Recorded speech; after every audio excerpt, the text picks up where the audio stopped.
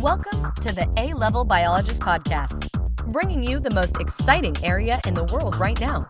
Enjoy! And welcome to the fourth season of the A-Level Biologist Podcasts. It's good to have you back finally, and I am saying hello from a filthy car. You know what? Ever since not being in cars regularly, whenever I get into a new car, there's just this underlying, it's not even a smell, it's almost like a micro smell, maybe something that a dog would pick up. Just this bitterness that's just, I don't know if it's the fuel or whatever, but it's just nauseating. It's just horrific. Anyway, without further ado, you know how this goes. I'm just going to pick a LinkedIn newsletter edition for you to hear that I'm going to be reflecting on. And this may or may not be the first episode, so I may or may not have done one before. If you're not familiar with it, it's the Curious Natural Philosopher newsletter on LinkedIn. A Mirza Rafi Centre for Biology Excellence special, published weekly. Let's do a recent one. This one, I quite like this one. In fact, I like this one even better. They're all so good. But I love this one. The yellow jacket landed on mine. What a spectacle of nature October is. Highs of 20 next week, they forecast. Some African plume, I'm told. And the eaves, a crisp, wintry breeze. Cambridge Market under an ocean of air. This is a picture of Cambridge Market Square, with this moody evening sky that is the richest, most beautiful blue. And the night streetlights are on already. This mixture of light and dark, blending into each other. On this particular lunchtime, I cycled wearing gloves and a snood, but in a t-shirt. The sun was cooking my forearms, still recovering from summer's scorch. I don't know about you, but I tan. It's very unusual for me to burn. I normally tan. However, this summer, I noticed these blisters on my skin. And I cycle wearing summer clothes.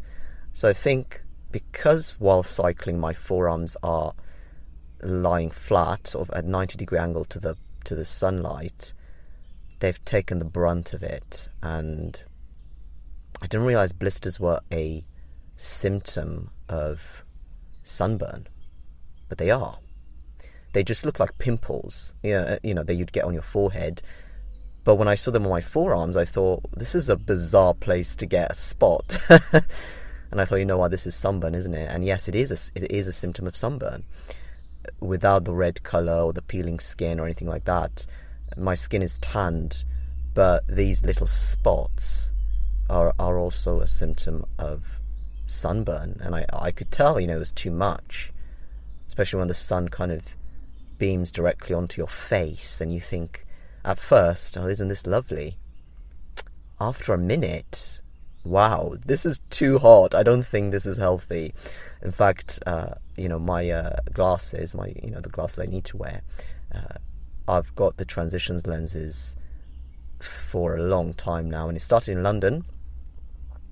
I came out of the underground at Wood Green one day, and it was sunny, and it was really bright. I thought, you know what, I don't remember summer being this bright. So I thought I'd better just get those, shaded lenses, the Transitions lenses that go dark outside, because I can't open up my eyes fully. It's just too bright. It's impractical. It's annoying, So I've done this for years now. And this is another picture here. It's a beautiful swan on the River Cam. The section of the river, kind of northeast of the city, that goes into the wilderness, more or less. And it's one of those pictures that you see in these almost Photoshop magazines with houses, and you think there's like this idyllic place where The river is clear and there is a solitary swan elegantly just cruising over with this green vegetation, and the wind just going through the trees in the background under a blue sky. And you think, well, it's probably Photoshop. This one is not, and my camera isn't the best camera in the world, and yet that's exactly what this picture looks like. It looks exactly like that. And I'm just so pleased. This place is bloody real. There is a place that looks just like that. The A-Level Biologist podcast is sponsored by the alevelbiologist.co.uk, a high school biology resource with over 1 million visits that covers over 6,000 trackable and searchable topics. Visit the alevelbiologist.co.uk today.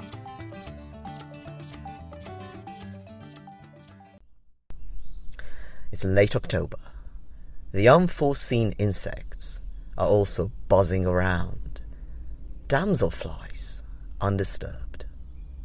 With the grass greener than ever, the scene is more like summer than summer was. And here I captured a damselfly on a tree branch in October, under this bright blue sky. And if you look around, it just looks like summer. There's very few signs of it being autumn or it being meant to be autumn. I've been reading about poppy bees. They cut out poppy petals to line their egg holes dug into the ground. The petal goes in, followed by a layer of pollen as a snack, then the egg. How wonderful to be born on a bed of snacks inside a petal. The bees and wasps are mostly gone, though. This is what I found on my floor one morning. And there is a picture of my lovely traditional Romanian tablecloth, and on top of it, a curled up yellow jacket. The wasp. Dead. I must have brought it in on my coat, I thought. It was from an evening walk.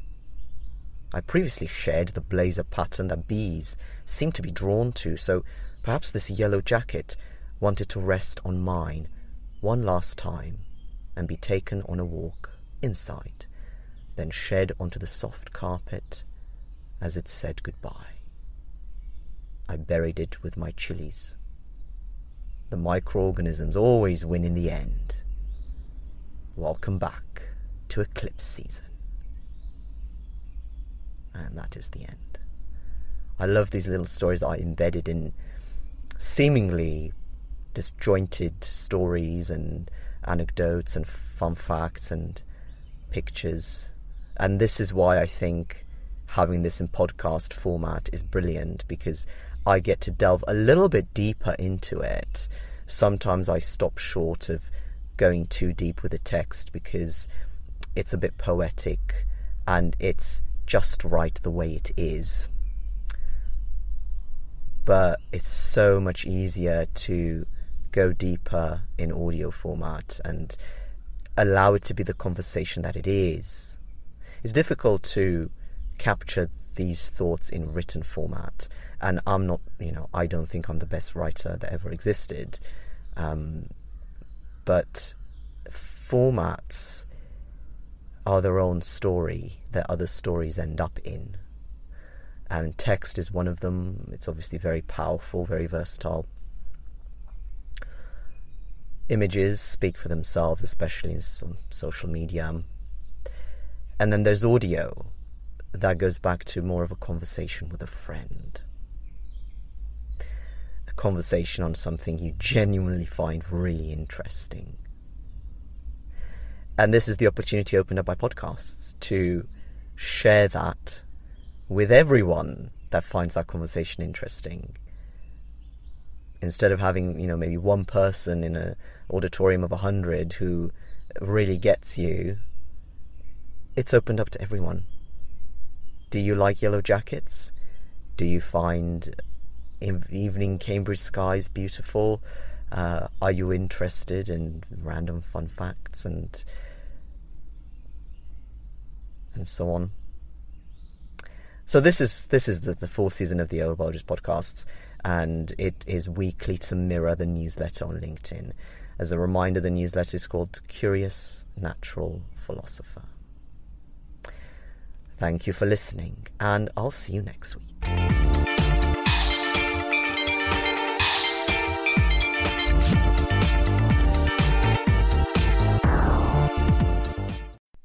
Hey, it's me again. Didn't see that coming, did ya? I'm here to thank you for the phenomenal growth in the past season and ask you to take a part in next season's success. Share this episode and add your review now. Thank you so much, and see you in the next one.